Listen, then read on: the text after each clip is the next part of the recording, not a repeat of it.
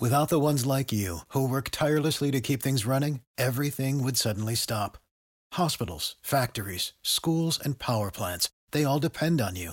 No matter the weather, emergency, or time of day, you're the ones who get it done. At Grainger, we're here for you with professional-grade industrial supplies.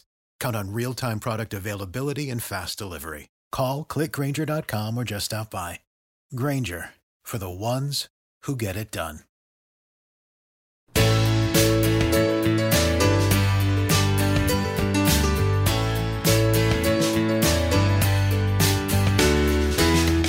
Hey, welcome to the Tomahawk Take Podcast. This is co-editor Alan Carpenter.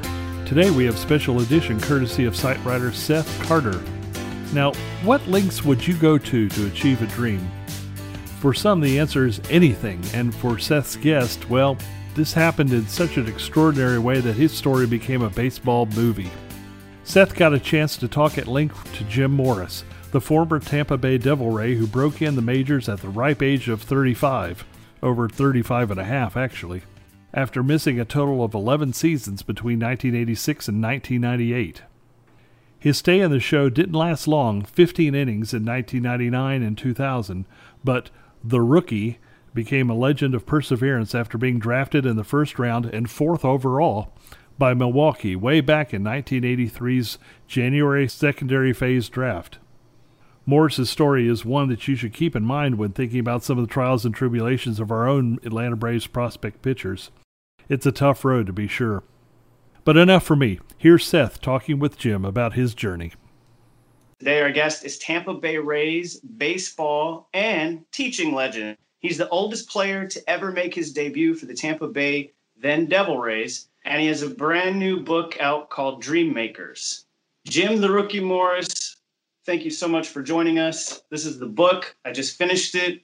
It was a blast. It was horrifying at times. It was a journey, and it was unbelievable. Thank you, Seth.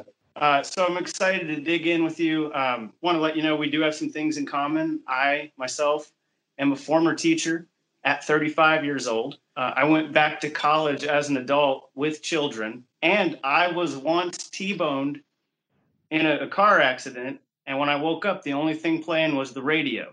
It wasn't the Eagles, but I think I got a leg up on you because it was a CD and it was still spinning, and that was the only thing that was working in the car. So. It's wild, isn't it, man? You're like, what just happened? And I got out of my pickup and the bed of my truck was torn off, and I thought, what? And I stuck my head through the windshield, which was one of those concussions, I guess, that led to eventually being diagnosed with CTE and everything. And life is tough sometimes, and you don't see things coming, and they T-bone you. Yeah, life T-boned you. That's right. So Dennis Quaid, he played you in the movie. He wrote the foreword for the book, and it just felt really, really genuine, like a real genuine tribute to you. It wasn't just, hey, let me do Jim a favor, because we're on the movie. And it felt like a real, genuine, personal, like almost like a reference letter on your character. Did he volunteer to do that? Did you ask him? Because it felt really, like I said, it felt real genuine. I was kind of embarrassed to ask him because he's this big movie star, right? And so I didn't want to ask him, and I didn't know this, but Shauna called him and was talking to him, and he goes, "I would love to write it. Send me the book." When I got the letter back, I'm 56. I've raised 5 kids. It's my second marriage. I'm incredibly happy. And that brought tears to my eyes. As your journey to the major leagues was, your new book, Dream Makers, reveals perhaps an even more difficult journey that's taken place in the years since. I have to tell you, I instantly related to the book and to you when I read the first page. And I'm not talking about the foreword, but I'm talking about your first page. The way that you described the sights and the sounds of a baseball field and the grass and the smell. And I was like, this is a guy that loves baseball right here. Because I get that. Yeah, absolutely. So it's been my first love since I was a kid. Yeah. So, and you were all over the country as a kid with your dad in the military. And so who was your favorite team when you were growing up? Oh man, we lived in Presidio I was a Giants and Oakland fan, and back then, we Vita Blues pitching for Oakland, and I wanted to pitch like him. And then we moved to Florida, and really nobody cheered for it. Then we moved to Connecticut and Boston and New York. Fenway Park was awesome to me as a Little League All-Star. I got to go to Fenway and watch Hank Aaron play against the Red Sox, and that was unbelievable. Got a ball signed by Hank Aaron. Snows in Connecticut, sandlotted the ball, and ruined it. And 27 years later, I see him and we're closing the stock market down. We're doing the closing bell, he and I, telling him my story. He is just laughing. And I tell him the whole thing about how it happened. I go, can I have another autograph? He said, son, if you hadn't told me that story, I'd have signed anything. He just started laughing again. What a man. I have no idea what he had to go through to get where he was, because I can't even imagine. I wasn't gonna give the ending of that story away because it's in your book, but it's good to read to read what was going through your mind, and just how funny how you told that story earlier on, and then later you get to the opening, the ringing the bell at the New York Stock Exchange.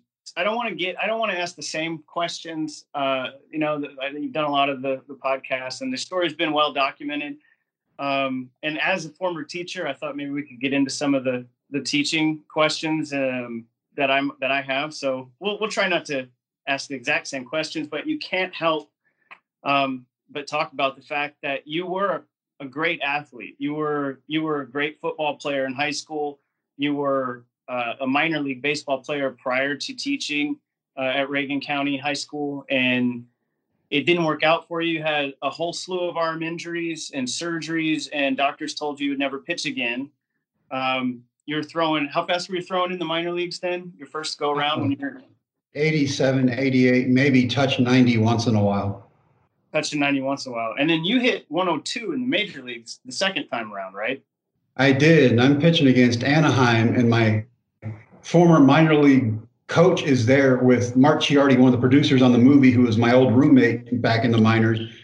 And I'm throwing, and Coach Gamboa looks over at Mark. He goes, I won't say exactly what he said, but he said, where was that when he was younger?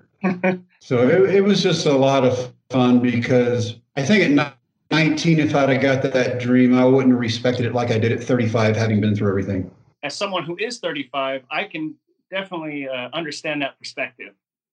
Because I was also 19 once. I didn't have that kind of opportunity, but I think I could have blown it. So what led you to be a teacher? I know the doctors were telling you have to make a decision. Was it James Andrews who you were having this conversation with? Dr. James Andrews? Yes, Dr. Andrews. That's a big name. But you were having that conversation with him. And he said, you're young and we can probably get you on the field again, but you might want to consider your options. And you said, you know what, it's time to grow up and move on. And you decided to go back to school and become a teacher. So I'm curious, what led you to that decision to teaching? Growing up with my dad being physically and verbally abusive and screaming and cursing at me all the time, telling me I would never make it. And then some high school coaches and coaches along the way who would scream and curse and yell. And I thought, man, if I ever get to coach kids, which I want to be a part of baseball, so I can't play, so I might as well coach. I want to talk to kids and not talk through. And I don't want to scream at them, and I don't want to curse at them. And I want them to know that I care about them and their future. And it's not just about baseball when you have them on the field. It's about the whole child you're trying to bring up. And so if I can instill character and integrity on the field, then we can take it into the classroom and we can instill it there. And then you've got a well-rounded kid, and there are no limits. And that is what I wanted. I wanted to be able to coach a group of kids and teach them the opposite of what I did. And hopefully they will be successful. And you know what? Almost all of them are. And it's just been an incredible journey and a testimony to those kids, because it was something I never would have done again. I wasn't going to go back and play baseball. And, they challenged me, and I pushed them and they pushed back, and we made each other better. The next goal for you then was to help people help guide them on their paths, make them better people, and really believe in people. Because a lot of times it sounds like, I've seen situations similar to what I was reading about in your book when I was teaching, where, they need that source of inspiration from somewhere, and they maybe aren't getting it from the places you'd expect. one person can make a difference. And I guess you're walking proof of that, walking, talking proof. I hope so, because I had a teacher come up to me one day and go, "This kid is a sorry kid, and you need to watch them." And I had this kid in my science class for 2 years because he did not pass the first year. And I said hello to him every day. But going back for a second, talking to that teacher, I said, "You don't know what that kid had to go through to get out of the house. You don't know what that kid had to go through to get from the house to the school or down the hallway or in the bathroom. We don't know because we're not them." And so getting back to this kid, I said hello to him every day. I asked him if he ever needed anything. For 2 years, I did this. And I never heard from him again until 5 years ago.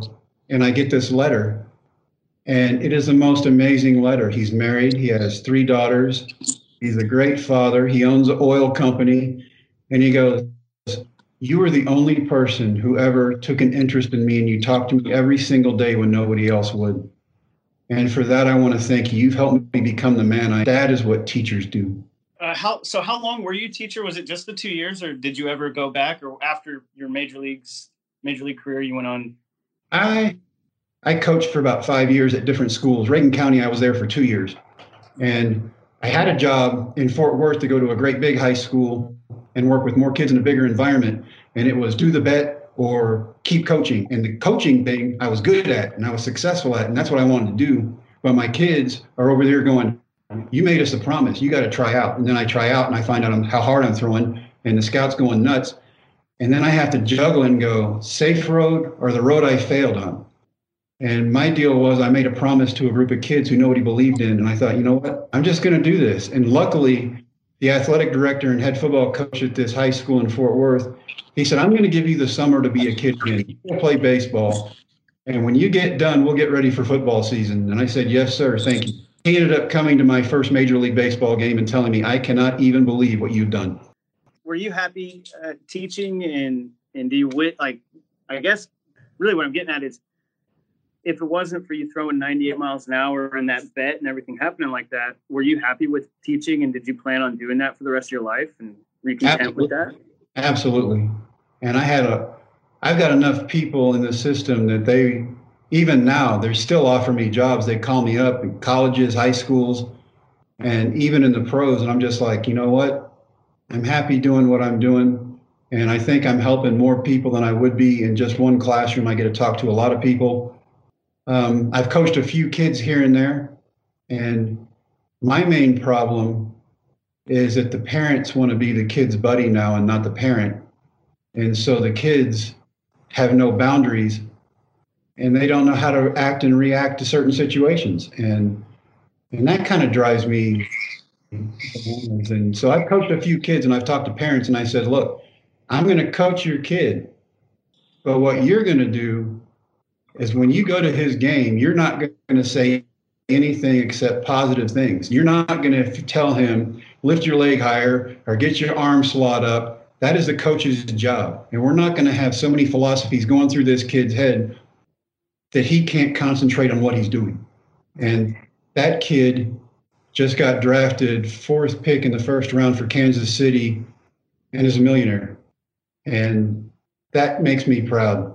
Yeah, I coach baseball too. Now, granted, I'm not a former major leaguer, but that's something I've noticed throughout the years as my kids grow up and I go with them to each level. It's the coaches, all the coaches will have our strategy and our philosophy, and we'll try to implement it. And then the parents will show up on game day, not all of them, but sometimes, and they'll start yelling like things that you are trying to get the kids away from doing or you're not working on while they're hitting. And you're like, okay, now they've got all kinds of stuff going through their heads, and it's just confusing. Yeah.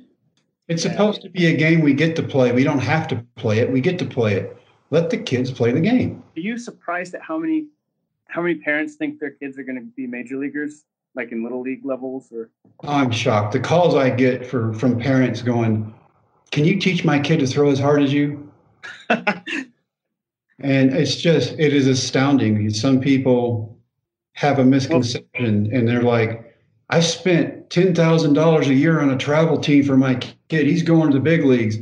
And then by 16, the kid is either hurt or burnt out. And travesty. Yeah. I saw that happen with my son. He tried travel league 1 year, and by the time it was over, he was like, man, I'm glad that's over with. And I was like, well, that's too much then. We shouldn't be doing it that much. You know, you shouldn't ever feel like that. Yeah. But yeah, you want them to enjoy the game. Exactly. I have a question for you about numbers here, because in the movie it says, I believe, that the team had won one game in each of the last 3 seasons. I actually wrote an article this morning that referenced your story, and I needed to find a source for the victories, and ESPN had an article out that said they had won 9 games the previous year. And I believe they might have been referencing your first year after reading your book and started putting it together.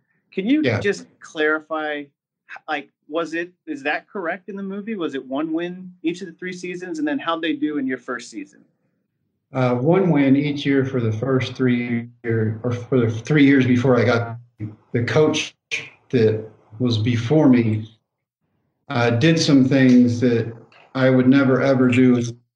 Ran some of the kids off, and so I had to build a camaraderie with the kids and let them know that I was there for them, and I wasn't there for me. And I wanted to teach them the game of baseball that I'd grown up loving, and I wanted them to love it too. And so we learned to wear uniforms properly. We learned not to talk to the other team. We learned not to talk to umpires. We learned to only say positive things to each other, because nobody's trying to give up and nobody's trying to make an error. We're all trying to win, and we have to do our own individual spots on a team to make the team function. It's not just the kids on the field that make the team. It's everybody. It's the kids on the bench. It's the kids on the field. It's the parents, the scorekeepers, my athletic trainers. It's everybody. We make up that team, and we represent so much more than what we think we do. We represent ourselves, our families, our teammates, our school. And I just want kids to realize that. We got that down. We took it in the classroom. We learned how to act. We learned how to open doors for teachers. Yes, ma'am, no, ma'am. Do our homework, turn it in. And then we took care of our field. And when the kids started seeing how the field could look when they put work into it, it was awesome. And they respected it because they had done the work themselves. And when you do it yourself, you respect it a whole lot more. So that first season, we won 10 games. We were 10-0 at home. 10-0 at home. So all your wins came at home that first season. Exactly. We got smoked on the road. But at home, they didn't want anybody coming on what they built and beating them there. And so the core group of that team that went from 3 wins in the last 3 years to 10 wins your first year, which I guess was 98, that core group returned for 99, right? Most of those players did. They did. And I didn't have any seniors that first year because they didn't like the way I was doing things, and they left, and I got a couple other kids to come out. So the second season there, the kids bought into what I was trying to sell. And so I had 63 kids come out from my baseball team. So now we didn't just scrape kids together for a varsity. We had a varsity, a JV, and freshman teams. And then we had kids who were just there to learn how to keep score, learn how to keep the books, learn how to do the scoreboard, athletic training. Everybody wanted to be involved because they saw what was going on, and we were making a movement. And then the parents bought in, and the parents started helping take care of the field. And it was really cool watching it. 2 seasons of taking BP from Mr. Morris. These kids were probably, unbeknownst to them and to you, facing 98-mile-an-hour heaters, right? Yeah. And that probably had something to do with the progress that they made as players, because I'm sure by the time I played on a team with some really good players in high school, and we ended up going to state 3 years in a row and winning. And I'm sure a lot of that had to do in practice. We were facing some of the best pitching that anyone could see in the state, And Exactly. so I'm sure that had something to do with it. Of course, it was not 98-mile-an-hour heaters and 91-mile-an-hour sliders. But yeah, did you panic a little bit when you found out how hard you were throwing to these kids? Oh, absolutely. The first thing I thought was I'm getting sued. I had no idea I'm throwing almost 100 at kids. And, by the end of the season, they're hitting me all over the field. And so I go to the tryout, and I'm like, I can't even get high school kids out. This is going to be more embarrassing than I thought. And then you go light up the radar gun, and you're like, those kids can hit. Holy cow. And it just made me think, you know what? We can do a lot more than what we give ourselves credit for. Those kids, I give them all the credit in the world because they bought into it. They liked me, I liked them back, and we pushed each other, and we made each other better. And I couldn't have asked for a better recipe at that school. It seems like you give a lot of credit to when you were throwing batting practice to the kids. You were really just trying to smooth your mechanics out, get the ball over the plate, and be in a position to watch and analyze their swings. You weren't trying to throw as hard as you could, and it was really about ball placement.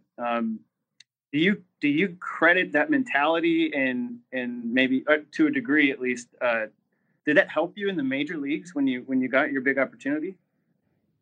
It was the strangest thing. The first time I walked out at the ballpark in Arlington, it's a different environment. And instead of 30 or 40 parents, you've got 40,000 people, and you're in an opposing stadium. And when you get on the mound, even though you've done this your whole life, you're like, is it the same distance from the mound to the plate? What's going to go on? And then I take a warm-up pitch, and I'm like, it is just the same distance, same thing you've been doing. It's just a bigger environment. Just let it go. And it was a blast. And you know what? It's something I never would have tried again. Well, we're all glad you did. So I'm going to venture to guess that most people listening to this are familiar with the deal that you made with the kids. If not, we'll write an article about it, and they can read about it there. And but most people probably know how the movie played out. I believe it's on Disney Plus right now anyway, so check it out. Or maybe the best way to check out that story is to buy the book, because he talks about it in great detail in the book. So this results in you trying out for the Tampa Bay Rays. You said you're 35 years old, and I've seen some interviews where you said maybe 250, and then I've also seen 260. So 260-pound, 35-year-old in sweatpants, not like Dennis Quaid, not looking like Dennis Quaid out there, and you just blew him away, 98-mile-an-hour heat. That's when you found out that you were putting kids' lives in danger. And you give credit to God. You've had 85% of your deltoid removed in surgery. You've had Tommy John surgery. You were told that you would never pitch again. You weren't training for this. All you were doing was throwing batting practice to these kids, if I understand correctly, right? Yeah, what I try to do with baseball is I've seen how different coaches have done things through the years, and I took the best things that I thought would work from those coaches and put them into use. Like, if the kids ran, I ran with them. And if we had inter squad, I played with the kids so that I knew I wasn't asking them to do something I wasn't willing to do myself. And then when you're throwing batting practice, so I can see their stances a lot better than I can behind a screen, I'm just throwing. I'm not trying to accomplish anything. I'm just trying to get these kids to hit and, pull the ball, go the other way, go up the middle. And it's still hard to believe when you wake up and go, those kids were hitting 98 miles an hour and you weren't even trying. And when I went to the tryout, I wasn't trying to light up any radar guns. I was just doing what I did in batting practice, and nice, smooth, and easy. And there's no reason for me to come back and throw 98 to 102. And everybody on this planet said, there's no way you can pitch again. You have nothing left in your arm. Even when I retired, Dr. Job out in LA pulled me into his office, and then we did testing, and he hooked me up to all these gizmos and had me throw, and then videotaped, and he goes, you're throwing 95 to 100 and you have nothing in your arm. If you figure out what you did, tell us so I can get rich. And I said, dude, you're rich already. Wow. And so at the time, did you go home at night and look at your arm and go, what are you doing? How are you doing this? Or did you, I know you give credit to God. Is that in retrospect that you go, that had to be God? Or do you believe that, did you believe that in that moment that I'm a walking, talking miracle right now? I think when you put miracle out there, you got to go with God too. And there was no reason for me to throw again, and yet I did. And people don't understand a lot of things about me, but faith drives me. My grandparents instilled it in me, and I think God does everything with a purpose and a reason. And I think in that instance, he proved something to a group of high school kids and to a man who had failed at his dreams so many times when he was younger, that anything is possible. And to be able to go out and throw that hard night after night was, well, it's not lie, it was awesome. And when you coming out of your fingertips and you're like, I am lighting it up, man. And there were days I would warm up on the mound, getting ready to pitch with a batter coming in the box. And every time I would throw, I would turn around and look at the radar out in the outfield, and it would be like 85, 86, 87. And then the guy would step in the box, I'd throw a pitch, and it'd go 99. And I'm like, yes. What happened when you hit 102? Did you see that when it happened? I was in fall league throwing against Pat Burrell, and former Philly, and I struck him out for the last out of the game. It was 98, 100, and 102. Where that one, he broke his bat, and he looked at me and he goes, "You're supposed to be home playing catch with your kids in the yard." And so that was a lot of fun getting to play with those guys. So, and I got to be honest with you, I was looking at, you had never played it, what was it, above single A at that point, at the tryout. So yeah. You go immediately to double A for a few innings, triple A for just a handful of innings, season ends, and you get the call. And I had to look it up. Larry Rothschild said his quote about bringing you up that quickly, 3 months since the time that you tried out, which you're aware of, I think it was 3 months. 3 months later is such an incredible thing, and to get to the major leagues. But Larry Rothschild, basically, his quote was, we're not bringing him up because it's a good story. He's got a killer left arm, and basically because of your age, smoke him if you got him.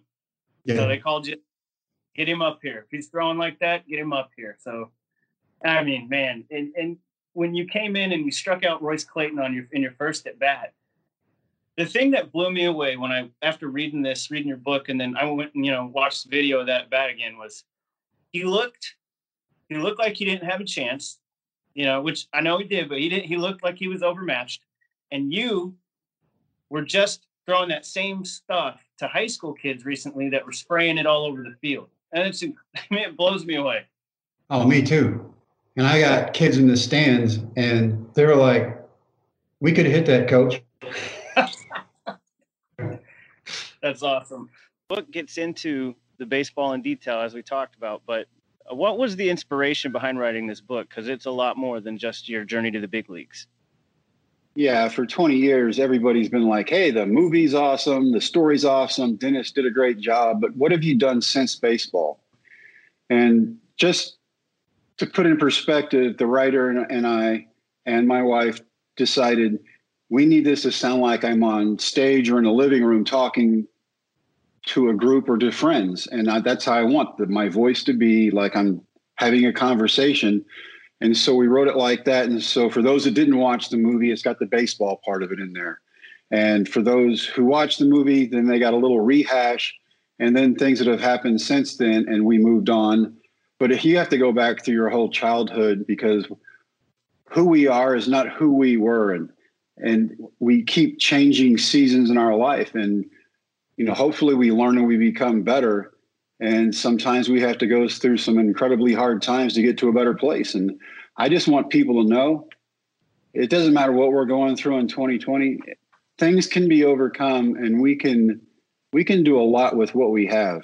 And sometimes we give up too early. And we wanted to convey the fact that you can do this with grace and humility, but you can also do it with humor. And what better way than to go through a rehab stint doing naked jumping jacks at 52 and to bring everybody up to par right there. I don't know if that fits under grace or humor. Humility. Absolutely. Your faith is a huge part of your story. And I'd heard you on a couple other discussions saying, well, I don't want to push it. And you don't push it in the book. However, you are completely honest about it, and it is part of the story. So I just want you to know I want you to feel comfortable discussing that, because there's no pushing it if it's part of who you are. It's part of that story. So I hope you feel comfortable here discussing that. Absolutely. There are people. I had it explained to me like this from another Christian friend who is very dear to me. He goes, there are people who will think, that's God showing off. And there'll be people who are like on the fence and they're like, that's pretty cool. And then there'll be people on the other side who don't believe in any of it who go, well, that's a mystery. How did that happen? And so you've got either mystery or miracle. And I lean towards the miracle side because there was no explanation for it to happen. How'd you get well? What have you done? Did you change your eating? That had nothing to do with it. And so you try to explain with as much candor and yet grace as you can to not offend people. I don't want to offend people, but my story is my story.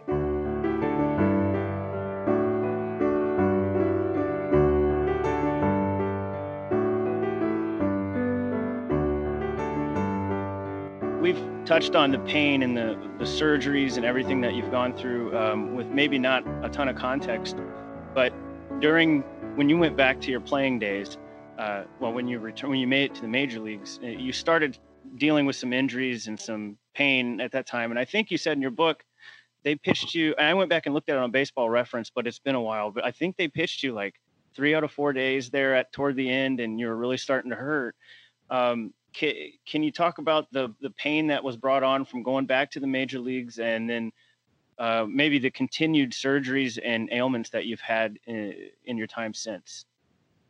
Well, during the baseball thing, they were wanting me to work on different pitches. And so I would pitch before the game out on the pin, and I would get up once, twice, 3, 4 times a game, or I'd get in the game for like 4 or 5 days in a row.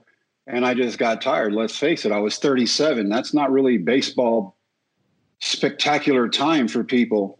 And for me coming back, it's just kind of different. But for me, I believe the Parkinson's started back then because, I got a sinus infection and then my neck locked up and then I got that searing headache and I didn't know how to get rid of it. And so I thought, oh, it must be my arm. It must be my shoulder. Something's going on that's caused my neck to lock up. And looking back, you can go, wow, that probably was the start of things going downhill towards Parkinson's. But at that time, you're just trying to get through day by day and not let your team down.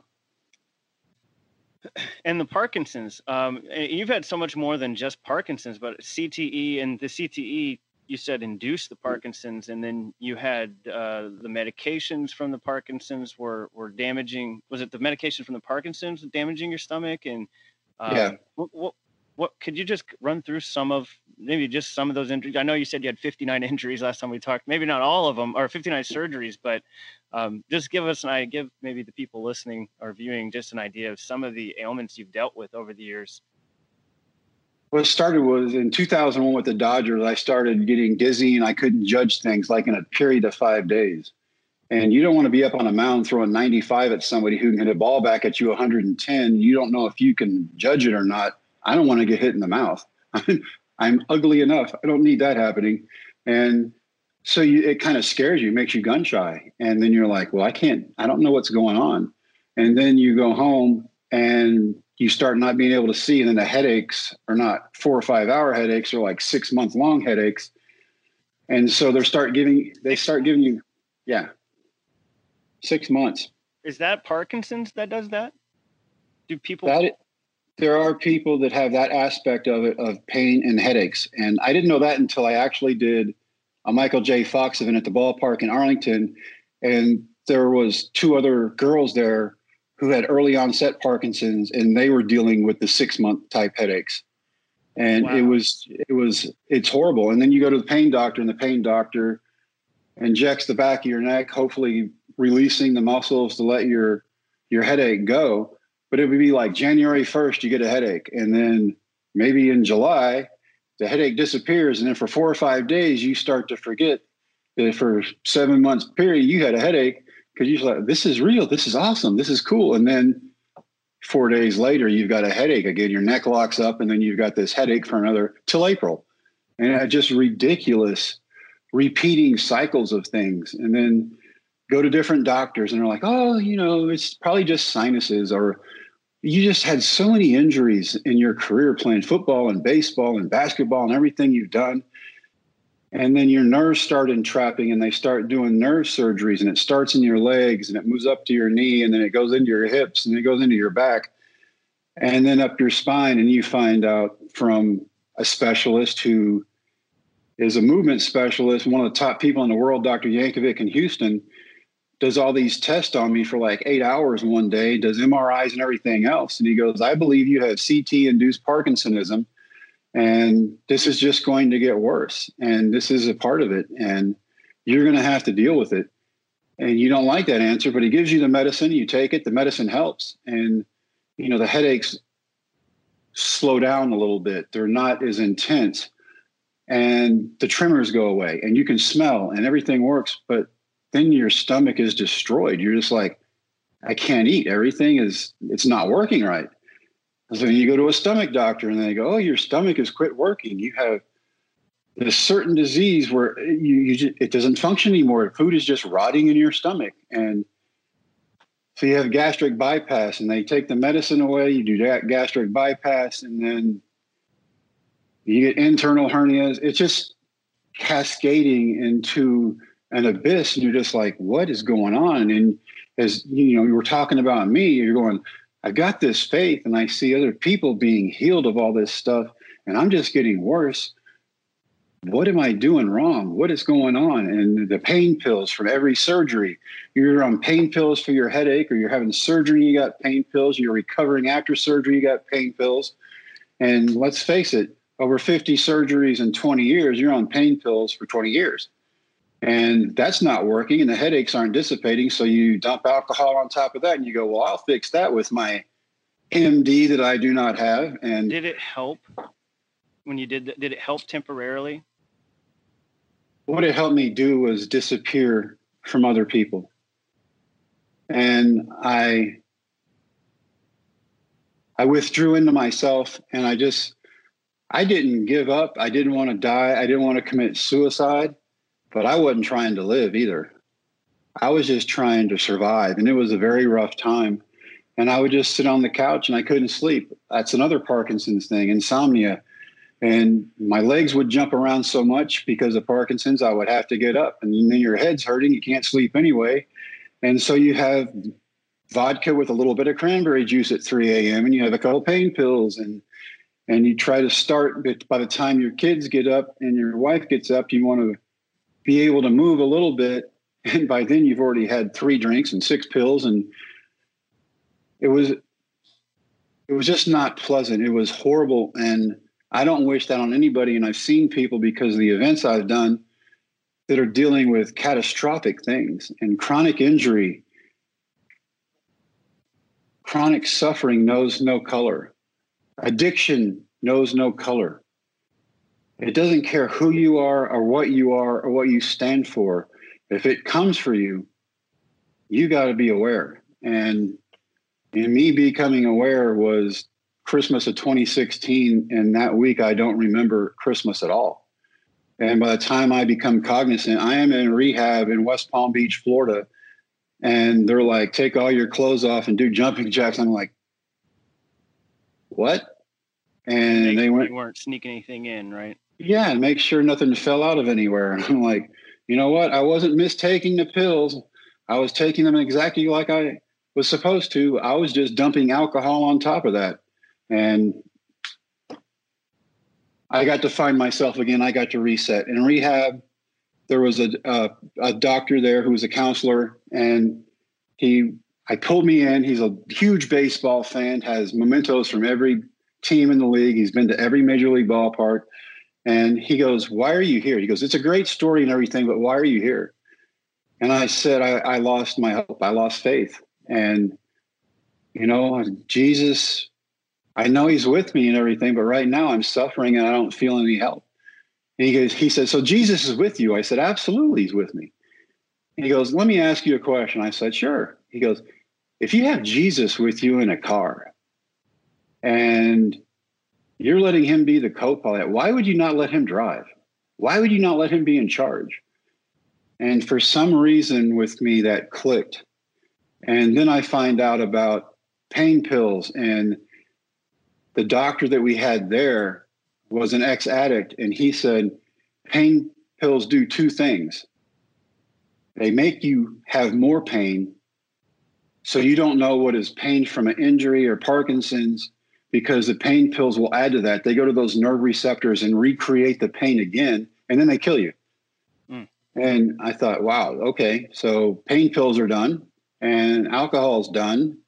And I got out of rehab. 3 days later, I'm doing a speech in Minneapolis, and behind the curtain, they've got every bottle of liquor open, known to mankind. And like, everybody's been drinking all day. Get whatever you want. I'm like, you know what? I'm good. And, I haven't looked back. And it's over 3.5 years since then. I've been clean and sober. And now I'm healthy. And I just had my deep brain stimulator taken out. But the surgeries that cascade on you and just one after the other, you're just like, oh, great, another surgery. And you make the appointment and you go in and you have it. And then you get well for about 6 months and, oh, okay, it's time for surgery. And you go back in. It was just a repeating cycle. Yeah.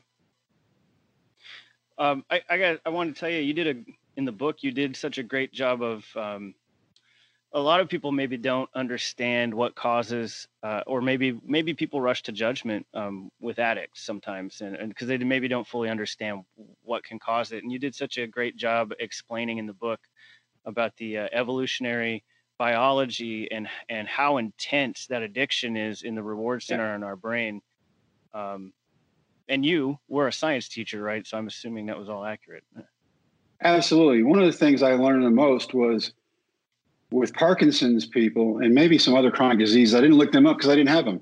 But with Parkinson's, the dopamine is off. And so to recreate that, pain pills recreate dopamine, pleasure center.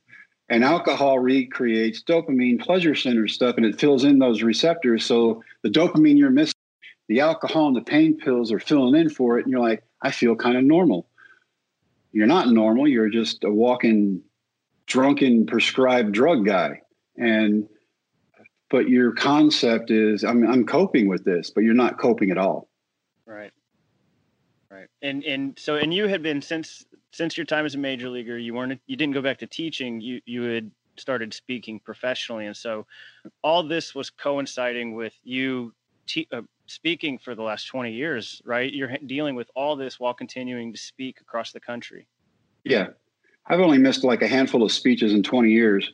And one of them was for a child that I had a serious illness with, but I would go and I would sleep until I had to go to the airport. And then I would sleep on the plane. And then I would sleep when I got to the hotel. And I would go do my speech and I would come back to the room and sleep till I went back to the airport.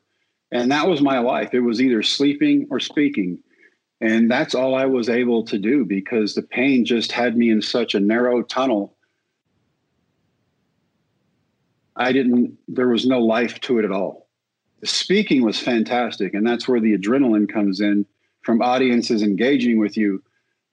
But everything else was just same old pain, drugs, alcohol, surgery, and just hit repeat every time.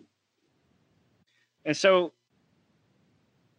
it's kind of funny too, when was he a doctor or he's a preacher or he was both doctor or minister at the rehab center? Yeah, he had his doctorate. Yeah.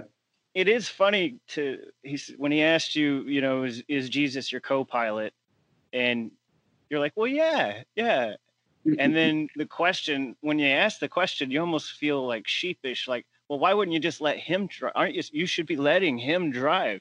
And all of a sudden you get this visual of yourself sitting there going, no, I got it. That's what we're doing. And I mean, it was such a great visual and humorous actually to even think, I got it. You sit there. I thought that was funny, and eye opening too. This is a really funny way to put it, though. And well, it's real life, and nothing is more funny than real life. Yeah. It's amazing what we miss. Sometimes somebody else needs to just open our eyes to it, and it's right in front of us the whole time. Absolutely, forest for the trees thing. Yeah. The theme of the book is dream makers. What goes hand in hand with that are dream killers. And in your life, you had some dream makers and dream killers, people that enabled you and people that were that were roadblocks. And your dad was one of them. Was somebody that had a rough childhood with him. And the story about the last words that he ever spoke to you at his mother's funeral, and and then at his funeral, you didn't attend it. It was that bad. Well, I wasn't going to go celebrate someone who had basically tortured me mentally and physically throughout most of my life. That just wasn't going to happen. And when my uncle goes, "We're going to wait till you get back to go to the funeral from your speech," I'm like, "Yeah, don't. I'm not coming." And he was kind of taken aback. And he read the book recently. He's like, "I had no idea." And people like that, they're able to hide things because they can put these masks on, and they can be the person who sings at church, and they can be the life of the party, and they can be Mr. Personality when he has to be, but behind the scenes, he couldn't cope with life at all. And so he just tried to destroy everybody else. Yes. And yeah, it does a great job of explaining that in the book. And, we probably all know people, at least know them, if not are able to relate to them personally, that have been in those situations. And, it definitely helps the way you explain it in the book, but I definitely understand where you were coming from with that. But luckily you had your grandparents, and they were what you call the dream makers, and you were able to use your grandparents as a model for what you wanted to be and to overcome the environment that you were raised in, and you modeled yourself after what they showed you, right? Oh, absolutely. My grandfather fought in World War II for the country that we have. And it might not look great right now, but it is home of the free and land of the brave and home of the free. And then he came home and started this menswear store in tiny little Brownwood, Texas. But people came from all over the country to his store because he knew how to treat people. And he taught me how to shake hands firmly, look people in the eye. Yes, sir. No, sir. Yes, ma'am. No, ma'am. Open doors for people, even if they don't want it, because you know why? It's the right thing to do. You just do it nice. And he would look at me and have me take my grandmother on lunch dates. And he goes, "I want you to remember this. Don't ever treat anybody like you do not want your grandmother treated." He goes, "Treat everybody like you would want her treated." And that stuck with me, because if you want nice, you got to give nice. And it doesn't mean you're going to be run over. It just means you stand up for what's right, but you do it and you take the high road, and you don't get down on somebody's level who's trying to tear everything up. And you go, "You know what? We're going to go about it this way. And this is how we're going to do it." And so I went on lunch dates with her, taking her arm across the street, keeping her inside away from traffic. And we're on the sidewalk, opening car doors, restaurant doors, pulling out chairs, folding out napkins. And it taught me how to be not only a good man, but a good human being. And, the story in there where I talk about the lady who came in the overalls one day and nobody wanted to wait on her. And my grandfather treated her like she should be treated. And she came back every year to buy suits from him because of how he treated her. He wasn't selling her clothes. He was selling her himself. And when we do that and we stand up for good, and we show people that we're good, and we show people that we care, and you show people that you trust them, they will do likewise. If they're good people, it's like those kids in Big Lake who are my other group of dream makers. I don't want to talk at kids because I've been yelled at, screamed at, and cursed at my whole life. You talk to kids and then they go, "Hey, he trusts us. He believes in us, and we're going to break our backs for him." And that was a type of relationship that we had.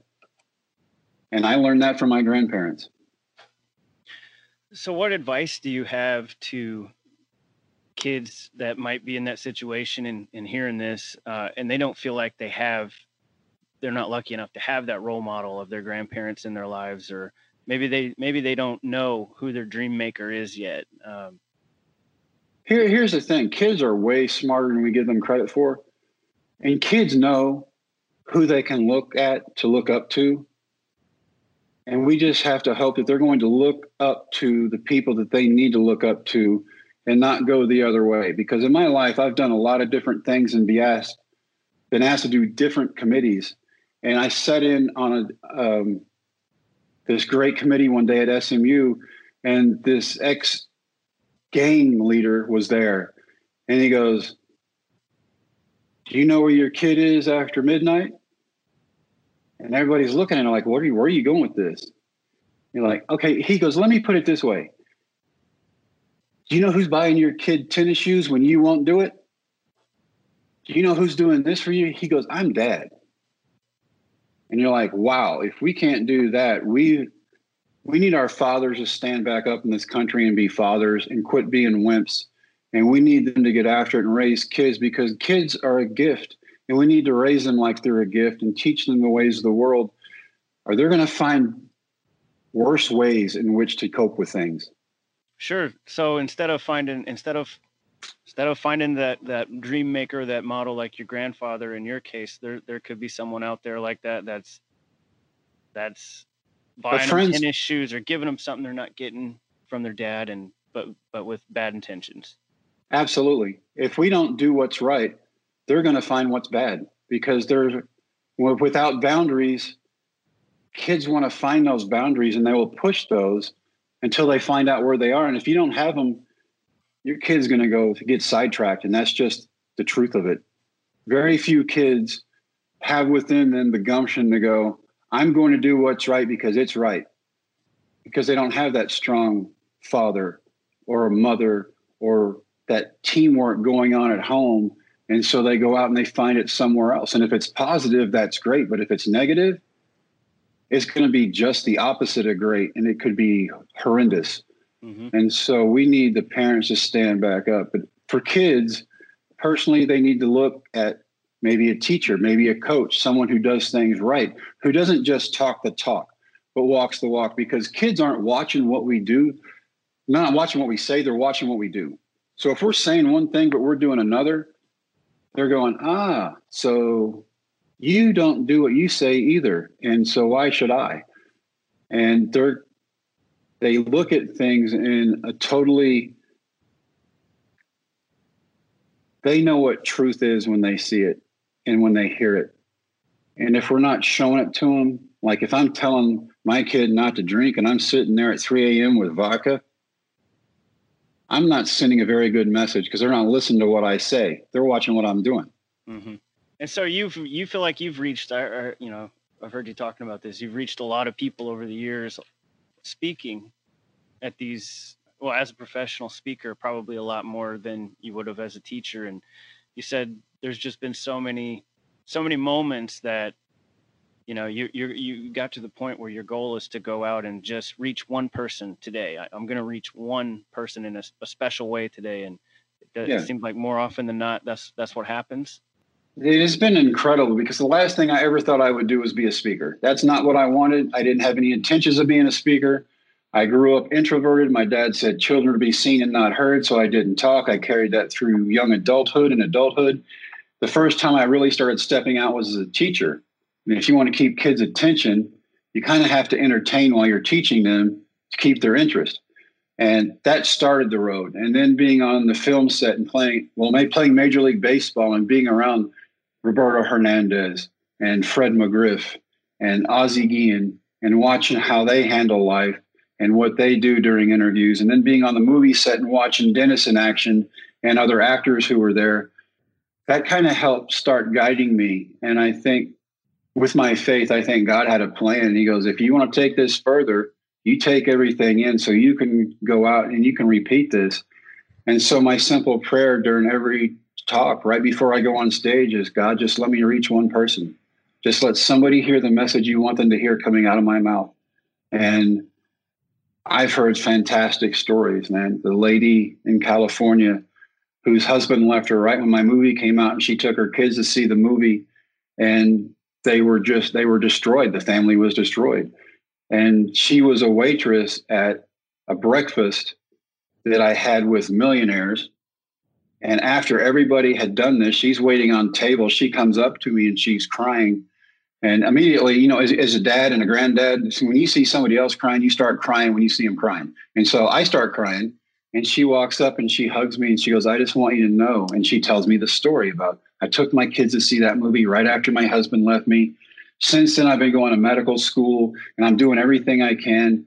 And I just want you to know that next week I graduate from medical school, and I just bought my kids the first house they've ever lived in. And those stories just go on. And you're just like, that is cool. And you look back at it, you're like, but that is not my identity. The rookie is not my identity. The rookie is something I did. And then Dennis and Disney did a great job of playing it out in the movie. But the lessons people have taken from that, I mean, I made a bet with a group of high school kids and thought I would embarrass myself by going to a tryout if they won. But I did it so that they would try to win. And then they win, and I go to the tryout, and I find out, hey, you're throwing 10, 12 miles an hour harder than you used to. And so I'm teaching my kids, but they're teaching me at the same time. And when I pushed them, they pushed back. And it helped everybody. And there are people taking those lessons and going, we can achieve a lot more than what we think we can. And that's cool to me. Just a few years ago, you had a cane. You were having trouble walking, even with your expressions on stage, which is hard for a public speaker.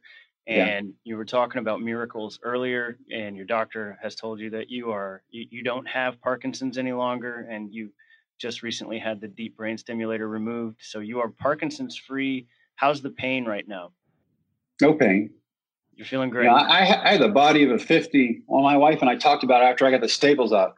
After 59 surgeries and 12 or 15 mouth surgeries, so you add that up, I feel relatively pain-free. And I don't drink and I don't take pills. And I'm too busy living to think about any of that. I don't hurt.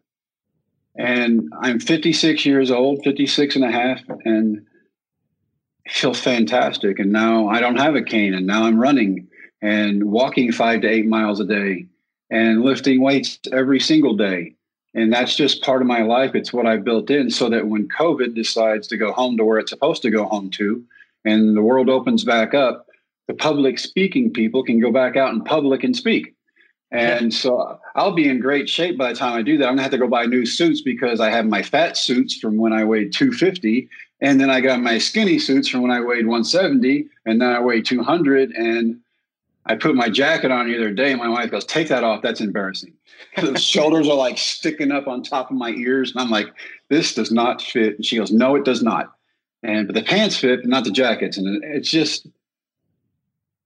it's been a great ride. And I've learned myself not to put limits on myself because we can achieve so much.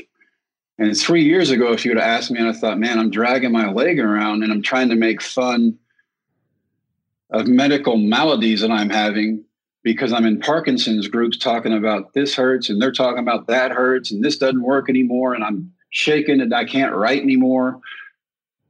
And now I'm running and walking and people are like, what'd you do? And for me, it's simple, man. Faith. I've had great people around me who have prayed for me constantly. And they keep coming up to me and they're going, we've been praying for you every day. And my wife is like, it was a slow process. And for 15, 20 years, yeah, you know what? If you look at it like that, it was slow. But I went from unable to walk around the block without a cane to running in 3 years. To me, that's the blink of an eye. And so that is quick. And it's not my timing, it's God's timing. And he answers some things one way and he'll answer some things the other way. It may not be the answer we want, but it's the answer we get. And so I'm going to roll with this and I'm going to see where it takes me because you know what? I've got a whole new avenue in which to go and talk now. And I can talk about addiction and I can talk about chronic illness and I can talk about how it doesn't care who you are. It's going to come after you if it wants to. And if you let it, it will come in. And I'll talk about faith to people who want to talk about faith because you know what? The way in which this occurred was mind-blowing to me. And when I told my wife about it, she's like, well, show me the feathers. And I walk back out and there's no one feather there out of all the feathers that I saw. And there are some people who are going to be scared and some people who are going to think I'm a crackpot. But for those who need an answer, that's my answer because I lived it and I saw it and it worked. And there's no reason for me not to have CTE-induced Parkinson's anymore. And they did the brain scan, drink the radiation fluid, and they do the MRI, and they go, your brain looks healthy. Your dopamine is fine. There's no scarring in your head anymore from your headaches. This doesn't happen. See, that's one of those instances where science is used to tell you it was a miracle. Yeah, absolutely. And science and faith go hand in hand. And a lot of people don't want to admit that, but there are more scientists coming around going, you know what? it does go hand in hand, and we need to start addressing that. Yeah, definitely. That's a good conversation to have. The book was amazing. I'd love to talk about it even more. One thing I wanted to mention: your grandpa sold Tom Landry his hats, correct? Yeah, Cowboys fan. He'd buy the hats and then go back to Dallas and wear them on the sidelines. And so my grandfather loved the Dallas Cowboys. Yes, I love them too. And all those epic, it's crazy to think that all those epic photos of his silhouette and those hats on the sidelines, that was your grandpa's hats. Those are amazing things, aren't they? And he knew everybody, man. Gene Autry came in one day and they were like best friends back during the war. And I had no idea, but Dennis reads the book and he's like, I'm related to Gene Autry. And then he plays me in a movie and the world is smaller than we think it is, even though it's really big. Do you currently follow the Tampa Bay Rays? I do. They're 4-1. All right. So what do you think of this team? I think they're just like they should be. They're young, they're talented, and they're getting after it. And you know what? 2020, let's have something good. Let's have the Rays win because we need a ray of hope. So why not be the Rays? And let's get through this year, win a championship, and then have a healthy next year and have everything, our new normal, show up. Yeah, I got to tell you, I was watching it the other night, and this pitching staff, those relievers are all out there throwing 98 miles an hour. And it's incredible. They're all Jim Morrises now. With the Rays, they're a special team. They're very, very special. They are, but the Rays have always had a habit of being able to find that talent and then bring it along. And right now, it's showing, and it is incredible. And I'm proud of them. And I just, to go out there and not know, is this COVID stuff really bad? Is it not as bad as they say? We can't have any fans. We're out here playing like it's a spring training game and nobody showed up and we're in the minor leagues, but it's a big league game. Hats off to all the MLB players because right now it's tough and they need to go for it. And I'm hoping the Rays go all the way. Well, I think that is a very positive note to end this on. Really appreciate you spending some time with us. Glad to hear you still follow the Rays and are rooting for them. We're rooting for them too. And I was rooting for you the whole time. I read this book. It was great. I'm going to continue to follow you. And I'm happy to hear that what a journey you've been on. Happy to hear that. I saw the video you're running and on your website, running and exercising and just kind of showing off how great you're feeling now. Maybe you could add that to the end of your motivational or your speeches. At the end of the speech, you could do an aerobics class or something for people that want to go ahead and start today. See, I thought I could walk out at the beginning and walk out with a cane and barely get out there, and by the end be having weights out there and doing weights while I'm talking to them. I thought that would be pretty cool. And my wife goes, "You need to stop." That's not a bad idea, I think. But I think it's pretty cool. Yeah. Absolutely. All right. Well, Jim Morris, the book is Dream Makers, and where can they get that? Oh, my website, dreammakersbook.com, Amazon, Barnes & Noble. Order it. If you go through the website, you can still, I think, get it for a discount with the signed copy. And we've kind of got them to extend that promotion, and it's kind of taken off, and people are loving it. And I just appreciate you taking the time to read it because you know what? It was a lot of life put into 200 and something pages. And I wanted people to know that, you know what? It may be ugly right now, but things can get better and they can do it in the blink of an eye. Well, it was my pleasure. And if you're listening, we're going to put up links, and we've been sharing on our social media on Facebook and Twitter, and there will be articles. So we're going to make sure there's plenty of resources for people to find it. Thanks, Jim. Yes, sir, Seth. This most definitely inspiring Tomahawk Take podcast has been a production of TomahawkTake.com and Fansided LLC, a subsidiary of Minute Media, Inc. Opinions expressed on the show today are those of the participants alone, all rights reserved. One of the musical selections used today comes to you under the auspices of the Creative Commons license, terms of which are available at creativecommons.org/licenses/by/4.0. This was a piece by Kevin MacLeod entitled Continue Life. His works are featured at incompetech.filmmusic.io. All other selections used come via rights purchased by TomHawkTake.com. Thanks for listening. See you next inning. Without the ones like you, who work tirelessly to keep things running, everything would suddenly stop. Hospitals, factories, schools, and power plants, they all depend on you. No matter the weather, emergency, or time of day, you're the ones who get it done. At Grainger, we're here for you with professional-grade industrial supplies. Count on real-time product availability and fast delivery. Call, click Grainger.com, or just stop by. Grainger, for the ones who get it done.